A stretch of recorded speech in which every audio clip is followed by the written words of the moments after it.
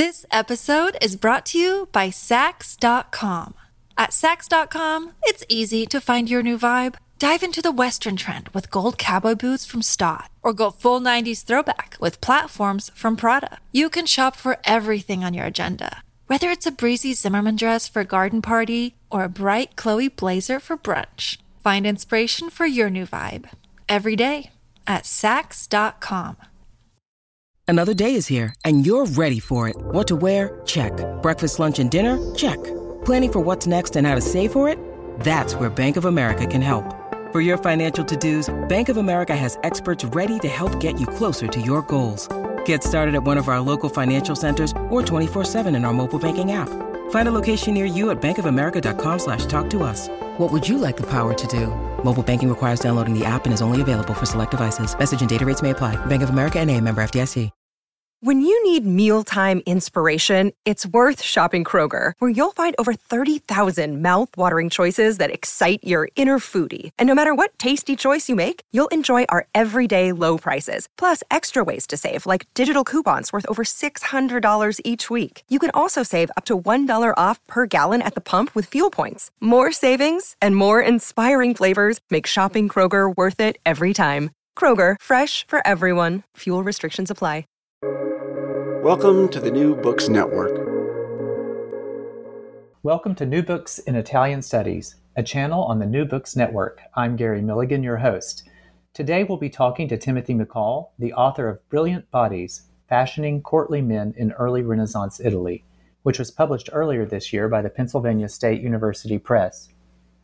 Dr. McCall is Associate Professor of Art History and Director of the Art History program at Villanova University. He has been the recipient of several fellowships, including long-term residential fellowships at the Metropolitan Museum of Art and at the Harvard University Center for Italian Renaissance Studies at Velleitati. He's written extensively on men's fashion and sexuality in Renaissance Italy and co-edited the book Visual Cultures of Secrecy in Early Modern Europe. Tim, welcome. Thanks for agreeing to speak with me today. I'm really delighted to have you on the podcast. Thanks, Gary. I'm super excited to be here and to talk to you in particular about this book.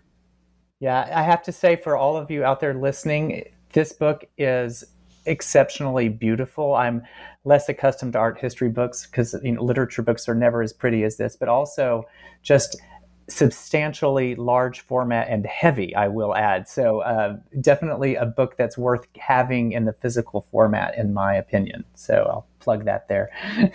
And if I can add, I'm just thrilled to see a lot of Penn State makes beautiful books with lots of color images. But in particular, when I received them, I didn't know that the end papers would be this bright pink. And that might be my favorite part of the book. Oh yeah, as a thing. It's a great surprise. Yeah, it's really, really stunning. So before we dive into the book, I just wanted to ask, what got you interested in writing about men's dress? Well, it's interesting. So, I find it interesting. I sort of use it, I think, as an object lesson, also to talk to students, where I wrote my dissertation on these lords around Parma and the frescoes that one lord in particular commissioned, frescoes that, including frescoes related depicting the Griselda cycle, right? A different version, certainly slightly different than Boccaccio or Petrarch's versions of the story, and then another sort of chivalric frescoed room. There are interesting ideas about gender that obviously that the Griselda cycle engages with, and this other fresco cycle at Torre Chiara, a little south of Parma, that has to do with chivalric love. So I was interested in mistresses and gender more broadly, but mainly looking at women.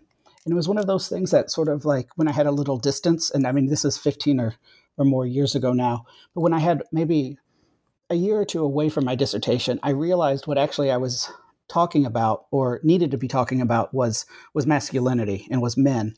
And so I started moving in that direction.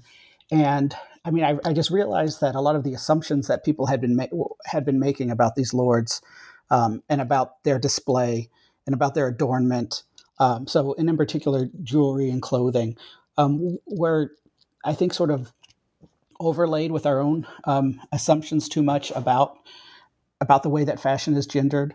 And I think that's something that we'll talk about today. But I realized, and then when I first started this, I gave a conference paper at the Renaissance Society of America, and I got pushback on some of the claims I was making, and it made me realize I needed to sort of like really do a deep dive into this.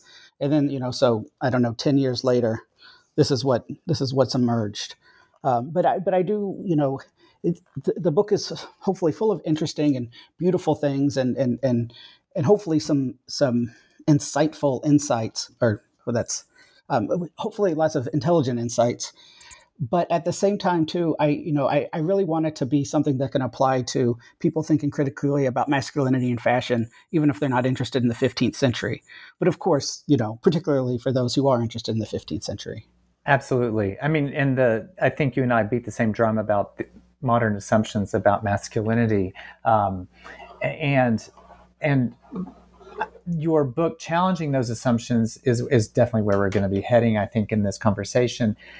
So let's start. Even with the title, you discuss clothes and bodies of men from the 1400s, and tell us that there's an emphasis on brilliance. So, and the title of the book is Brilliant Bodies. So let's start there. What does brilliance mean, and how is it expressed in clothing? Well, yeah. So the title is nicely alliterative.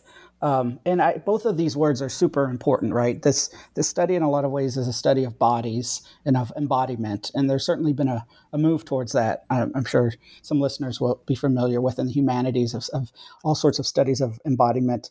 But what really struck me, and I think this is one of those things that scholars of my field kind of like might not have intentionally thought about, but it's very familiar to them now that I've kind of said it, was the extent to which brilliance and radiance and splendor, all of these words that sort of capture Renaissance aristocracy, relate to light. And even one like polish or pulito, right, which in Italian generally now means clean, but in this period very much related to light, to polish, and also to sort of class distinctions, right, that we still have with the word polite. And so that fundamentally, to understand Renaissance power as it was both sort of expressed and displayed and manifested, was all about these sort of light emitting effects, which were, seen or understood in skin tone and hair, and particularly in display. This was a way, particularly in clothing and adornment. And this was a way that these sort of aristocratic bodies set themselves apart from, what I very, intentionally call lackluster bodies, right? That bodies that most of the people, at least in the 15th century, the vast majority of Renaissance of Italians could not afford metals or any sort of reflective materials in their clothing, and very often couldn't afford silk also, which is another very sort of reflective and shimmering textile. And very often they weren't even allowed, even if they could afford it, they weren't legally, because of sumptuary laws, allowed to wear them, to display them. And they often used sort of very dull, very drab clothing that was brown, without using, I always tell my students, we also need to think back, and imagine a time when there weren't synthetic dyes, where pretty much any of us can buy a shirt of more or less any color. And we can assume that it'll probably, the color will remain after a number of washes, right? We need to think before synthetic dyes, and think about the materiality of these dyes as well, and particularly reds and blacks were so expensive because they were so difficult to really remain in the clothes for long. And I should say, though, that that's kind of like the overarching framework here, but there's lots of I think exceptions to that rule too. And we are finding, I think, particularly in the 16th century, though, that lots of people of maybe even the middling classes did, because of the secondhand trade in clothes, right? And all of these clothes were reused, recut, and once they, and were passed down, that people of all different sorts might own a garment or two that was a little bit more colorful, a little bit more sort of splendid than we might think. But nevertheless, this was a way that that rulers set themselves apart, right? Convince the people that they ruled that they deserve to be in power. So I think it would be helpful for all of us to think about, for you to walk us through, what are these men wearing? And, one aspect of your book that interests me is the relationship between this brilliance and militarism. And we're going to talk some specifics here just to help out some of us who aren't art historians. Because to the untrained eye, I have to say tunics, doublets, the little hose, they all seem pretty far from modern notions of masculinity, and particularly military masculinity.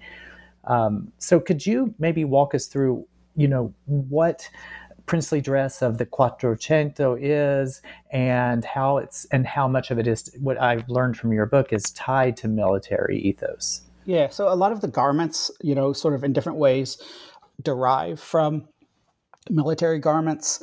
And I think, too, one of the things that I sort of realized about these princes is they very often their clothes are very metallic.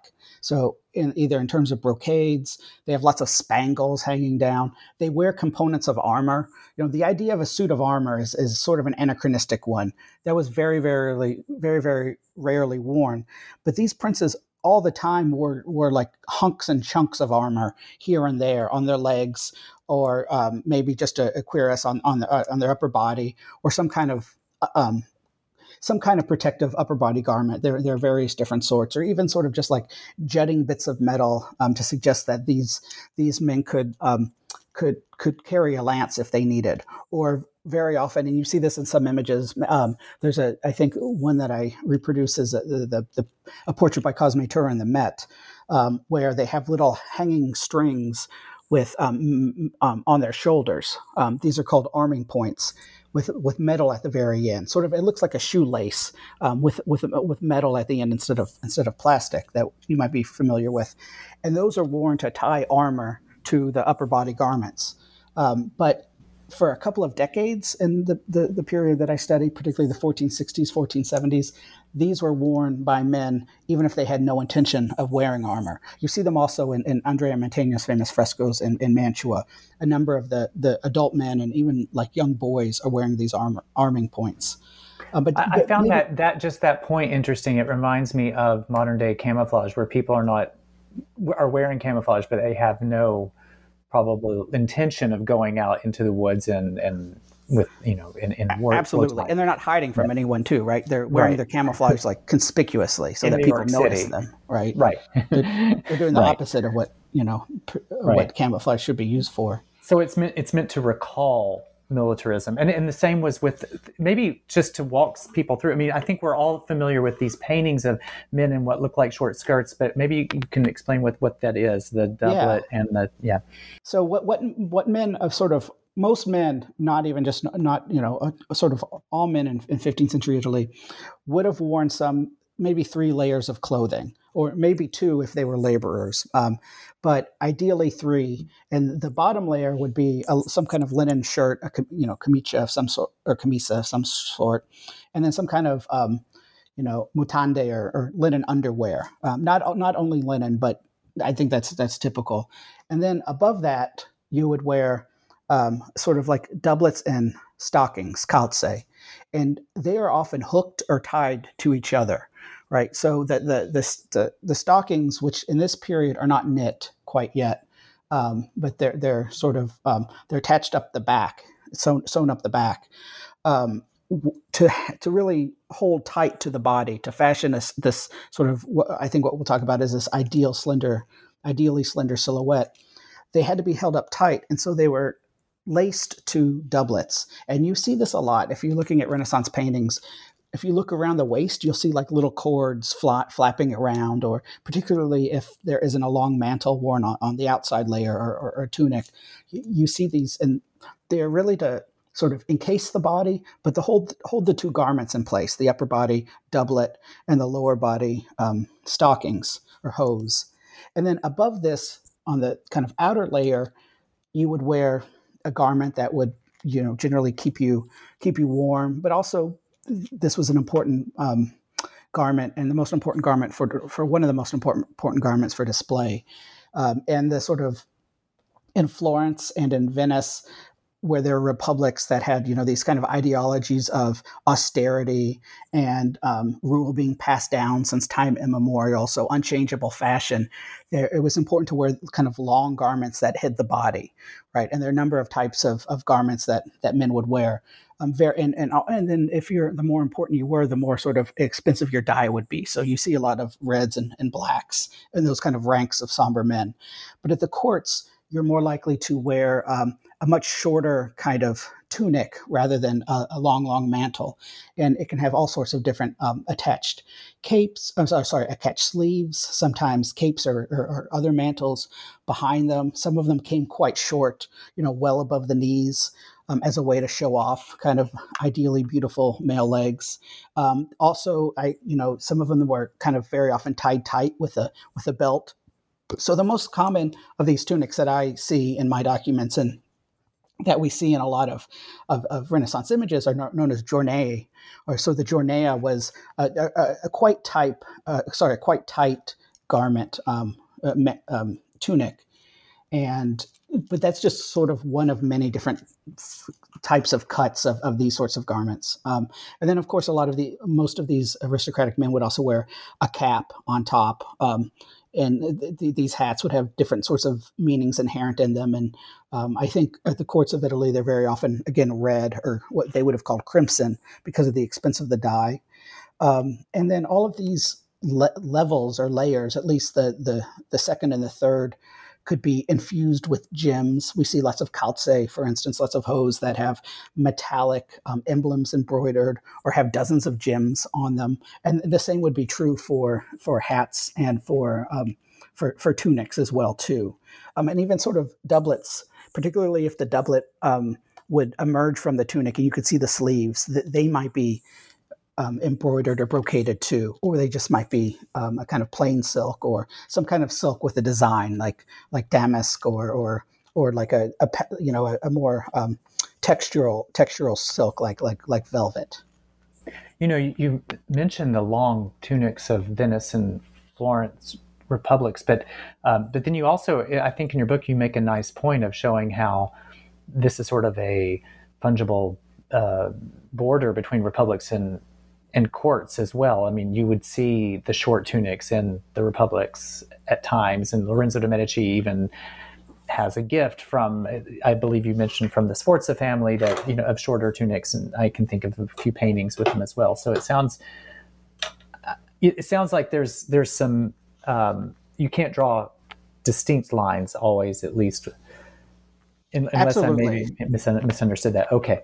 Yeah, and that's something I definitely try to take on in the introduction of my book, and it has to do with youth and Florence and Venice. If you think of the Compagnia delle Calze, right, in Venice, where there's a moment for display of male bodies, and it's just for the youths in Florence and Venice. But then once you reach adulthood and you're more officially part of the government, it's important that you sort of like don't show your body and you have this sense of, like I said, austerity and sobriety, which is very much reflected and sort of produced even by clothes.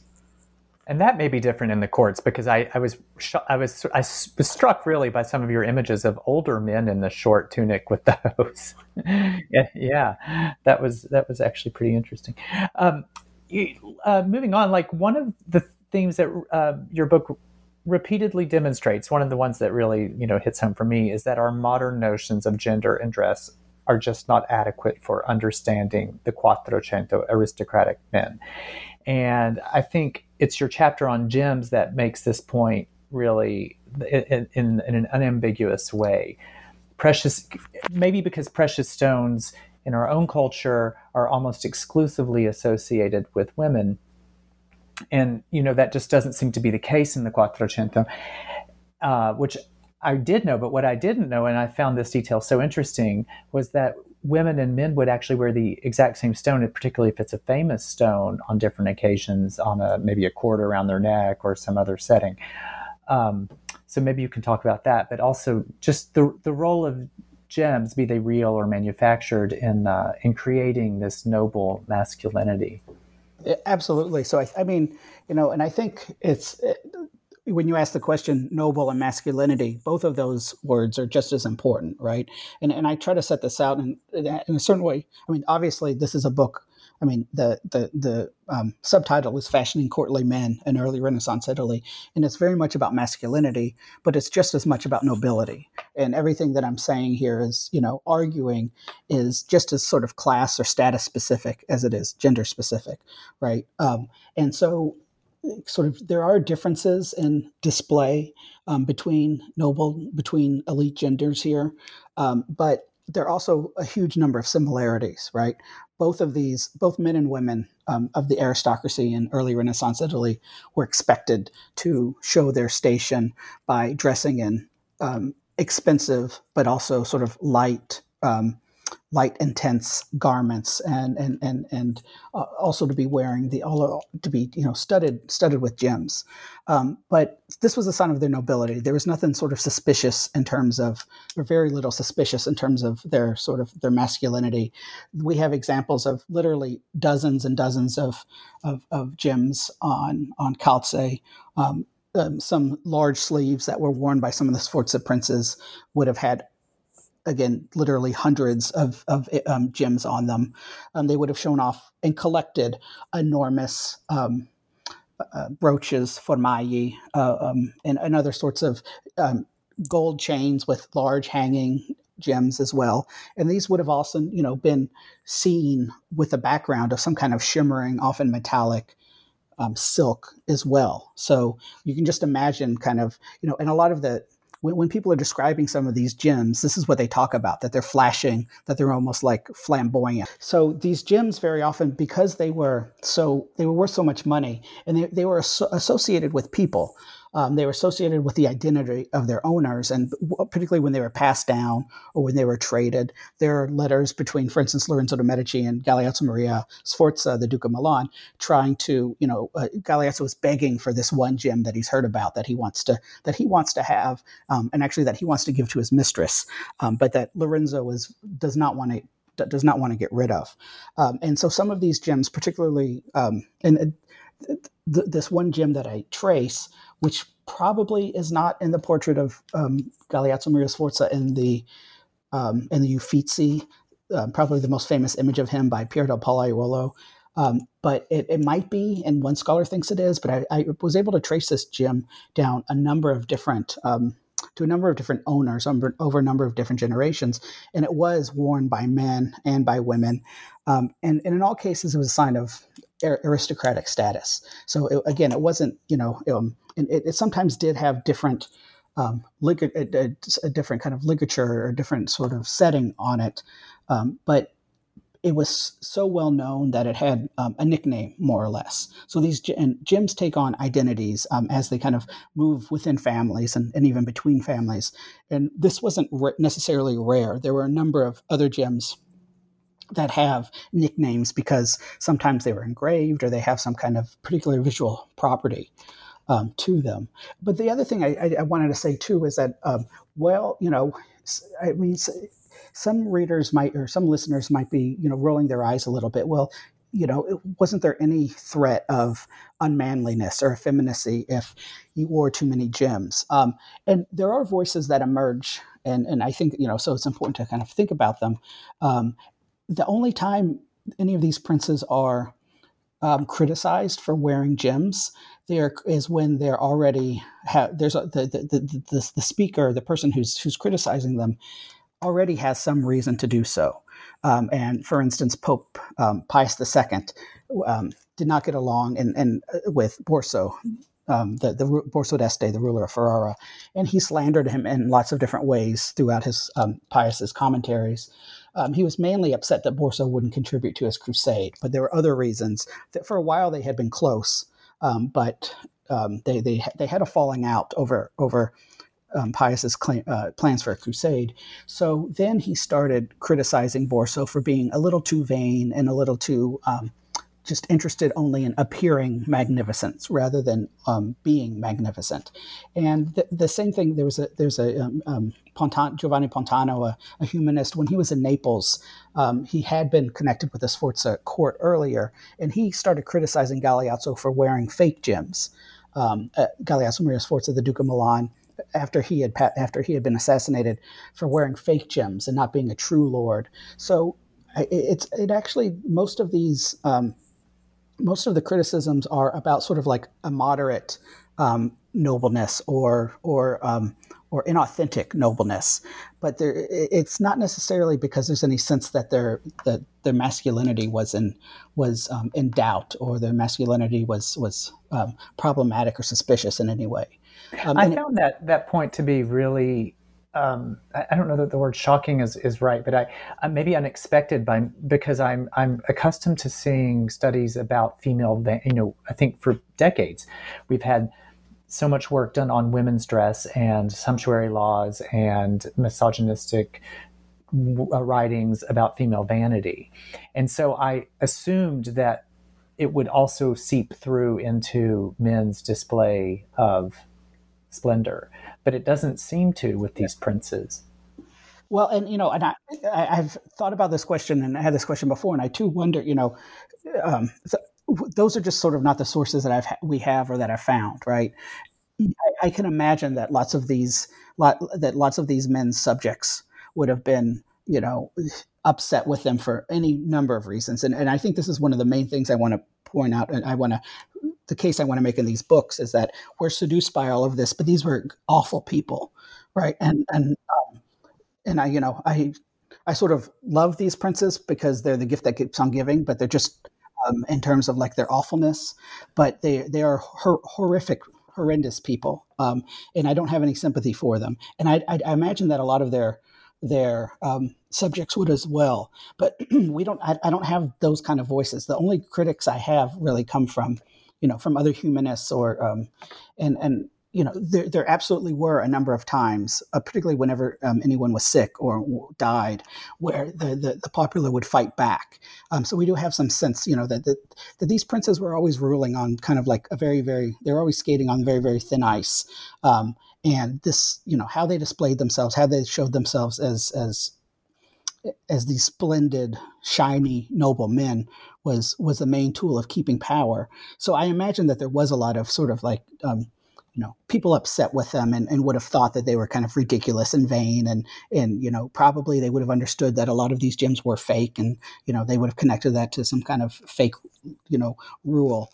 But I would love to find more of those criticisms, which I'm sure are there. They're generally not voiced by the sort of like elite people producing, literature and right. It's a matter of what sources are available to us, maybe the message that we get. But I will say, when you describe what they're wearing and them being awful people, they're awful people wearing like 50 pounds of stockings. And they must have been uncomfortable as well as awful. Yeah, and they talk about this too. And I think I have one example where this Sforza prince, when I think he's 12 or 14 or something like that, tears his doublet off at the dinner table because it's too tight and he can't eat. And his grandmother is there, and she is not happy about this at all. She reports back to his father and his mother about how, because he was wearing this particularly nice garment when there was a visiting duke from France, actually. And so there was...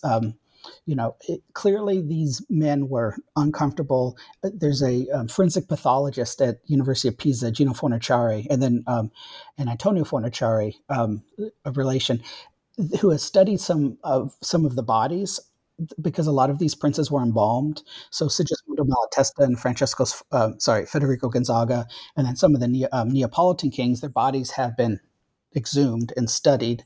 And they do have lots of kind of like compressed bones from wearing armor, from hours and hours spent on horseback, all kinds of damage from swords as well too. So, these men did suffer kind of a violent existence, part of which was because of the need to display the body and the need to be so sort of militaristically seen. This episode is brought to you by Saks.com.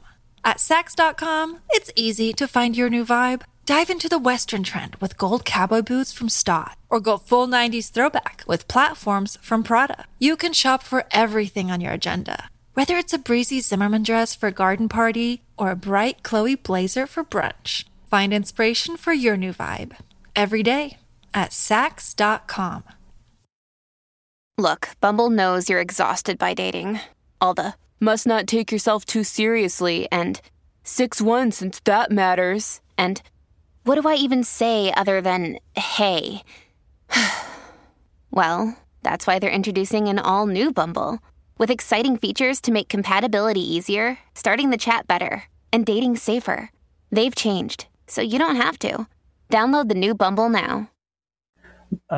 Well, that takes me to my next question, which is about bodies. So I found your chapter on men's bodies, which I think has some of this discussion about men's bones being compressed, also being very exciting, because what's so obvious to even the untrained eye are how many men's legs are on display. And you talk about this, how women's legs are hidden and men's legs are on display.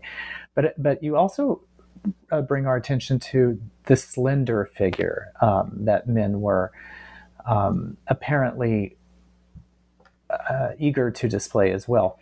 And I sort of find it interesting to think about this focus on men's body image. So I wanted you to share with the listeners this amazing story about Galeazzo Sforza's ill-fated Corazzina, and maybe help us understand how he and other men were preoccupied with their body image, and what was that idealized body that they were seeking to achieve. Yeah, so I mean, I think it goes back to kind of what I was talking about with this, particularly with the doublet attached to the calze, producing the slender ideal. And if you were at rest and you're a Renaissance prince or a courtier in the 15th century, you'd probably wear the third outer body tunic. But when you were, running around showing, doing something where you had to show agility, you would take off that outer level, and you would just wear your tunic and your doublet. But even with the third, and that's when you would really show off kind of like both how agile you were, how slender and lithe you are, right? And there was this ideal of a very, very kind of slender figure. We see this also in 15th century sort of chivalric poetry. This is what also that's the ideal that kind of emerges from descriptions of bodies and a lot of the correspondence between courts through the resident ambassadors, which are sort of a relatively new thing, a new phenomenon in 15th century Italy. And these men were obsessed with how they looked, both how they looked generally, but also their body image in ways that I think, is very familiar to us. They didn't sort of have the same language that we do, but they reflect the same concerns and also the same sort of like nasty discipline from others. So Ludovico Gonzaga, the main prince in Andrea Mantegna's frescoes in Mantegna, he talks about in letters to his son, who he thinks is overweight, about how when he was a small child, he was ridiculed by his father, and his father threatened to sort of demote him and to make his younger and more handsome and better shaped brother Carlo, his younger brother, to make him his heir, just because of how he looked. So he talks about how, and he says his dad called him a fat pig, just sort of like horrific things that I think sound like the worst of middle school bullying today.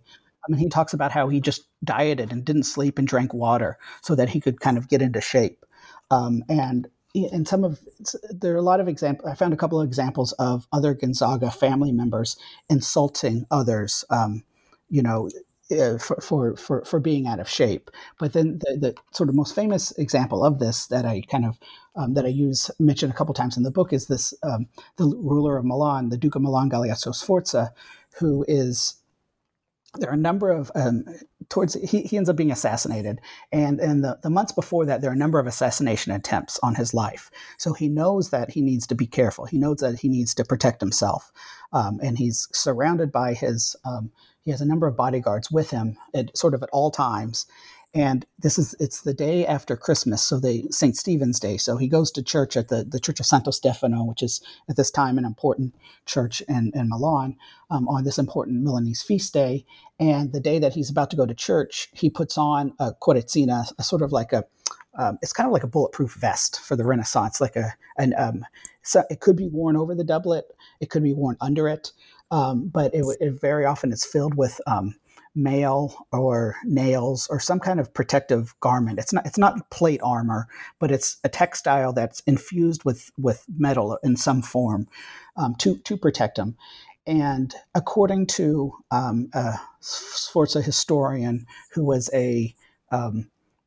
one of his courtiers at the time. Later, about 2 decades later, he's writing, but he was there at the time. So it's hard to know if we can exactly trust him, the source, Bernardino Corio, that this is what happened. But it certainly reveals something about 15th century male, concern about bodily display and body image, with that he put on this Corsina when he was about to go to mass, and he took it off because he thought he looked too he looked too fat with wearing it. An amazing story. Stabbed 20-something times, and it wouldn't have saved his life probably, but nevertheless, he was. I call him a pseudo proto martyr for fashion, right? Just right. Also, well, the fashion victim, like sort of on the nose. I'm so curious about this. I mean, there's some questions that come to mind that maybe we don't have time to get into, the difference that might exist with republics or in the court, or maybe what level in the hierarchy you have. I mean, so these are princes. I mean, is this true for the courtiers? And it seems, you do talk a lot about the courtiers and the sort of pressure on them to be young and handsome in certain courts. And the reason this comes to mind, of course, is the focus on female beauty. But I wonder, and this is unfair, I have an unfair question because you don't mention it in your book, but I am just curious if you've come across any sources here about the non-noble bodies. Are men showing off their legs, women hiding their legs? I'm sure we don't have a lot to go on in terms of their fears about body image, because there's probably not the sources there, but what can you tell us? I mean, this is a great question, and I would like to know more about it. I mean, it's still women very often. So it's in a certain way. I try to think about it in terms of maybe like cultural visibility. That of course, particularly in the lower classes, you would have seen body parts because people, would have been undressed some of the time or would have worn not as expensive clothes, but to preserve a sense of sort of decency. And just because of the way that fashion clothes at the time were cut, right? Women hardly had legs. There aren't 15th century love poems that talk about women's legs. Women's are beautiful from the chest up, right? And I think think of Petrarch, and then maybe also in the hands, right? And then sometimes they do often have kind of like shapely hips to give you a sense of also relating to their sort of like ideal childbearing capabilities, but beautiful long legs that we hear in like ZZ Top and other sorts of 20th century manifestations. When you talk about slender, beautiful legs, they're always going to be male in the 15th century. And it's because, it's in a certain way, it's a chicken and the egg thing. And I think this is a question that fashion historians have, that how do societal ideals relate to cuts of clothes, and how do they sort of influence each other, and where is the influence coming from? Or are they sort of developing in conjunction, which I think is probably the case here.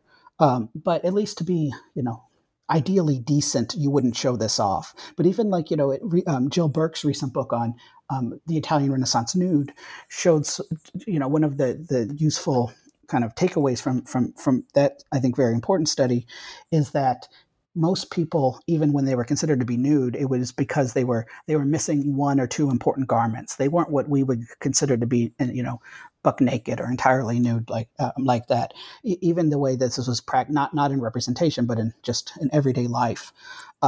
So that bodies weren't. I mean, of course, they would have been available. People could see their own bodies and bodies of family members, and probably you would have seen, I think, wretched bodies, right? Dead bodies more often, right? And, bodies that were sort of outside what was considered to, what was the ideal. But for those that wanted to kind of fit in wherever they fit in society, it would have been, you would have seen a lot less flesh than I think we're used to. Mm-hmm. I mean, is that helpful or? Yeah, no, it is helpful. It's just always so striking to me when I read a book like yours. Well, there aren't many books like yours, to be honest, and that's what's so great, is that all of these assumptions we have about female beauty, there's obviously in literary studies so much written from the man's point of view about women's beauty. It's not that there aren't paeans to men's beauty as well. There are, but we have a lot more to learn, especially about bodies. I have to say the last chapter really struck me because it was, I wasn't expecting it, and it's so fascinating, which is on this. You have a study of clothing's role in the construction of nobility through whiteness and blondness. And it was such a welcome chapter because any person who teaches Italian literature has students who are always asking about the blonde women, and especially the Orlando Furioso, when you have the Princess of China, Angelica, who's blonde, famously blonde as well, but also all the way from Petrarch onward, that there's just blonde women throughout Italian literature. And this is the first study I've seen to focus on blonde and pale men. So I would love for you to talk to us a little bit about how men cultivated the link between whiteness and nobility. Yeah, so, I mean, in a certain way, it's going back to the same roots, right, of sort of chivalric ideals, that there is inherent kind of aristocratic status and essence in blondness and in paleness, right? And and of course it relates to labor and status in different ways, right? These are blue bloods, literally blue bloods, because you can see the blue veins in the skin because they're so pale, that are not out in the fields, that are not out in the wind, right? That are soft and are fair, right? Like the fair princess. I call these men fair princes. And they are doing things like shielding their body from the skin with these very wide straw hats that you see in a couple of paintings by Pisanello, for instance, or in the frescoes of the camera, the frescoes of the Salone dei Mezzi at Schifanoia. And men collected these hats to keep and traded them. I should say princes did. To keep the sun off their skin. It seems that they sometimes dyed their hair blonde. It's hard to know because, a lot of the sources that we're using, both in terms visual sources and literary sources, clearly are, exaggerating at least, or completely fabricating things that, sometimes, Borso d'Este is described as having a face that shines more than the sun, and having golden locks like Apollo's. And he seems, at least in some of his early images, he does have blonde hair. Later on, he has gray hair in his images. It's hard to line up representation with reality, and we know that both artists and those who sort of like praise him both in letters and in poems would have been well served by turning him into this prince and into this chivalric, blonde, fair prince. Well, the image you have of the Este male family tree, I don't know how else to put it. It's not really a tree, but maybe you just want to tell people what that image looks like. That was so striking. I mean, yeah, so there's this Este genealogy that it's illuminated, and I think some of the pages, they have 9 figures on them. A number of the pages have 9 figures, and essentially all of the princes are blonde, right? And this genealogy served. It's a complicated story because the Este also they were passing their rule down to a number of bastards, essentially, and illegitimate sons. And towards the end, when it went from Leonello to Borso and then Borso to Ercole, there was Leonello's son who was in the mix and was passed over. So this manuscript constructs a particular version of an Este lineage, but it's one in which Ercole essentially wants to show that all the people who were ruling before him were ideal princes, and it leads exactly to him. So if you want to show someone as the ideal prince, you show them as beautiful and blonde, whether or not they necessarily were, right? And if you want to, praise someone for being the ideal prince, this is how you do that. But I also, in this chapter, also wanted to think about how this relates to ideals of European whiteness, even white supremacy, emerging ideals about race at this time, particularly when Borso d'Este, for instance, was in the Palazzo Schifanoia, was putting himself against figures who were uncourtly in certain ways, including figures who may have been of African descent, or certainly in figures who clearly were of lower classes and spent a lot of time out in the fields, and were their bodies were worn because of those reasons.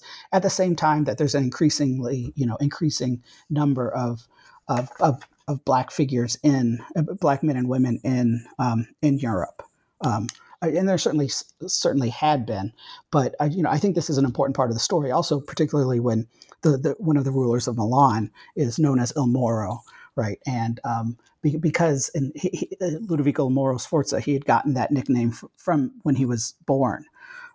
There's a letter from his mother to his father, who's away, mentioning that he is darker than any of their other children, and so this was worn obviously as a sign of respect. This was not derogatory at all. So how does this fit into ideals about European whiteness and ideal noble fairness? Is something that I try to take on in this chapter too. I think there's more questions probably than answers, but I know that it helps me think about the ubiquity of blonde women as well. And one of my favorite stories, which you didn't just mention, but I want to bring it up, is that the conflicting story about, you mentioned one source which talks about, I think, about a son that has blonde hair, and then there's another source that does not describe the son in blonde terms. Am I remembering this correctly? That I'm not exactly sure. Right. Anyway, there's all these, but I think, and you do talk about how Borso d'Este is described that way too. There absolutely are times when, we can't believe a source. Yes. Right. So this moves us to the epilogue of the book, which is the 16th century mainly, but this where we see a trend of men wearing Black. And, most of us who are familiar with seeing portraits of Italian Renaissance men are used to seeing these men all in black. And I'm thinking, how do we get from the flashy gold of the Quattrocento to the ubiquitous black dress in the Cinquecento? And, I'm going to ask, because I think you address this really well in your book, how this relates to the men's renunciation of fashion, which is what it's been called by other people. Yeah. So, it's weird that the great male renunciation of fashion is something that I think we're all familiar with. It's clearly a phenomenon, but then also it I guess, like all kind of great historical narratives, there's a lot of untruth to it too, right? Just the idea, and there's been not a million, but a good number of attempted explanations for why it is in the 16th, 17th, 18th century, men were no longer seen as peacocks. When men were wearing grays and blacks only, right? And I have students think about this today, and in corporate culture, what would happen if the CEO showed up in and the colors that we see these Renaissance princes wearing, right? They wouldn't be taken seriously. Although, of course, there are certain increasingly, I think men are, both in terms of popular culture generally, like men can dress up more. So we're getting away from that. But black dress sort of came in. Again, it's not. Scholars have liked to find a moment where it changed, and have associated it with the Industrial Revolution or the Protestant Reformation or the Wars of Italy, right? That you've written so much about. And it kind of, there's always, whenever you think you understand what happened, you'll find that there's a million exceptions to it as well. And there were 14th century princes wearing black. They were, of course, and one of the things that I think art historians repeat without really thinking about it is when they see black clothing, they think it's Spanish because of sort of the mid to late 16th century Habsburg with Charles and Philip interest in black clothing, and they did eventually take that on. But Charles V, for instance, was wearing bright clothes early in his life. Before that, and there were lots of Europeans that were wearing black who weren't Spanish. And in the 1490s, if you look at what Spanish dress is in Milan, for instance, it has nothing to do with black. It sometimes has to do with color, but it could be white. It very often has to do with like cuts of fabric as well, too. So there isn't one overarching answer. But there is clearly, I think, with the Wars of Italy, it does sort of usher this in. There's a sense of needing to sort of be more sober. But at the same time, too, black clothing is extremely expensive. So particularly to be able to get the blacks that we see, it's many, many vats of dye, many, many different sort of ingredients. And then until the late 16th century, when logwood comes from what's now Belize and Mexico, and that sort of revolutionizes black clothing. Although that black then is very, very glossy and lustrous. So it still is a sign of expense. And it's something that the lower classes can't afford, even if because their clothing was more likely to be much more kind of dull, even if it is drab and dark. It's nothing like the glossy black, which then these lords understand is a perfect background for all their shiny things. So even most of the famously black 16th century Italian lords, when you look at what they wore black, but they wore pearls and little golden spangles too. So there's more continuity, I think, even with what I call the black is the new gold in the 16th century. That it still is all about prestige and even luster, but just shown in a different sort of way. Yes, I loved that black is the new gold. It's hardly a renunciation of fashion. It seems to actually just be a new continuation. Fashion. Yes, right. Especially when you read Castiglione's obsession with having the right cape or the right cloak. Even Ariosto will complain about not having the right clothing. We should write an article, "The Great Masculine Continuation of Fashion." Exactly. Well, I wouldn't dare. You're the expert here. We should. Okay. Well, look, I mean, this has been great to talk to you. I've taken a lot of your time. I mean, do you want to tell us what you're working on now at the moment? Sure. Well, I'm like this large project. I'm sort of just beginning, although it's beginning for a while, but kind of starts and stops and starts is on the materiality of fashion. Sort of all the wars that were fought over dyes and mordants like logwood and cochineal and mordants like alum. That one of like the greatest atrocities of the 15th century Italy. The siege of Volterra, with lots of people killed and sacked, involving Lorenzo de' Medici and Federico Gonzaga, two of the great kind of Renaissance princes that we hold up as great enlightened patrons of the art, took place because of that the Voltairans had found alum, right, a mordant. So a mordant is something that allows for these kind of dyes to literally to bite into, but to hold fast to textiles. So, I mean, I think that scholars have known that the economies of the Italian city-states in the Renaissance were so heavily related, were driven by the production of clothing from kind of raw materials to finished products. And so, yeah, a future project on the materiality of the fashion, to not just look at kind of like the finished garments, but all the things that they came from with a more kind of global look.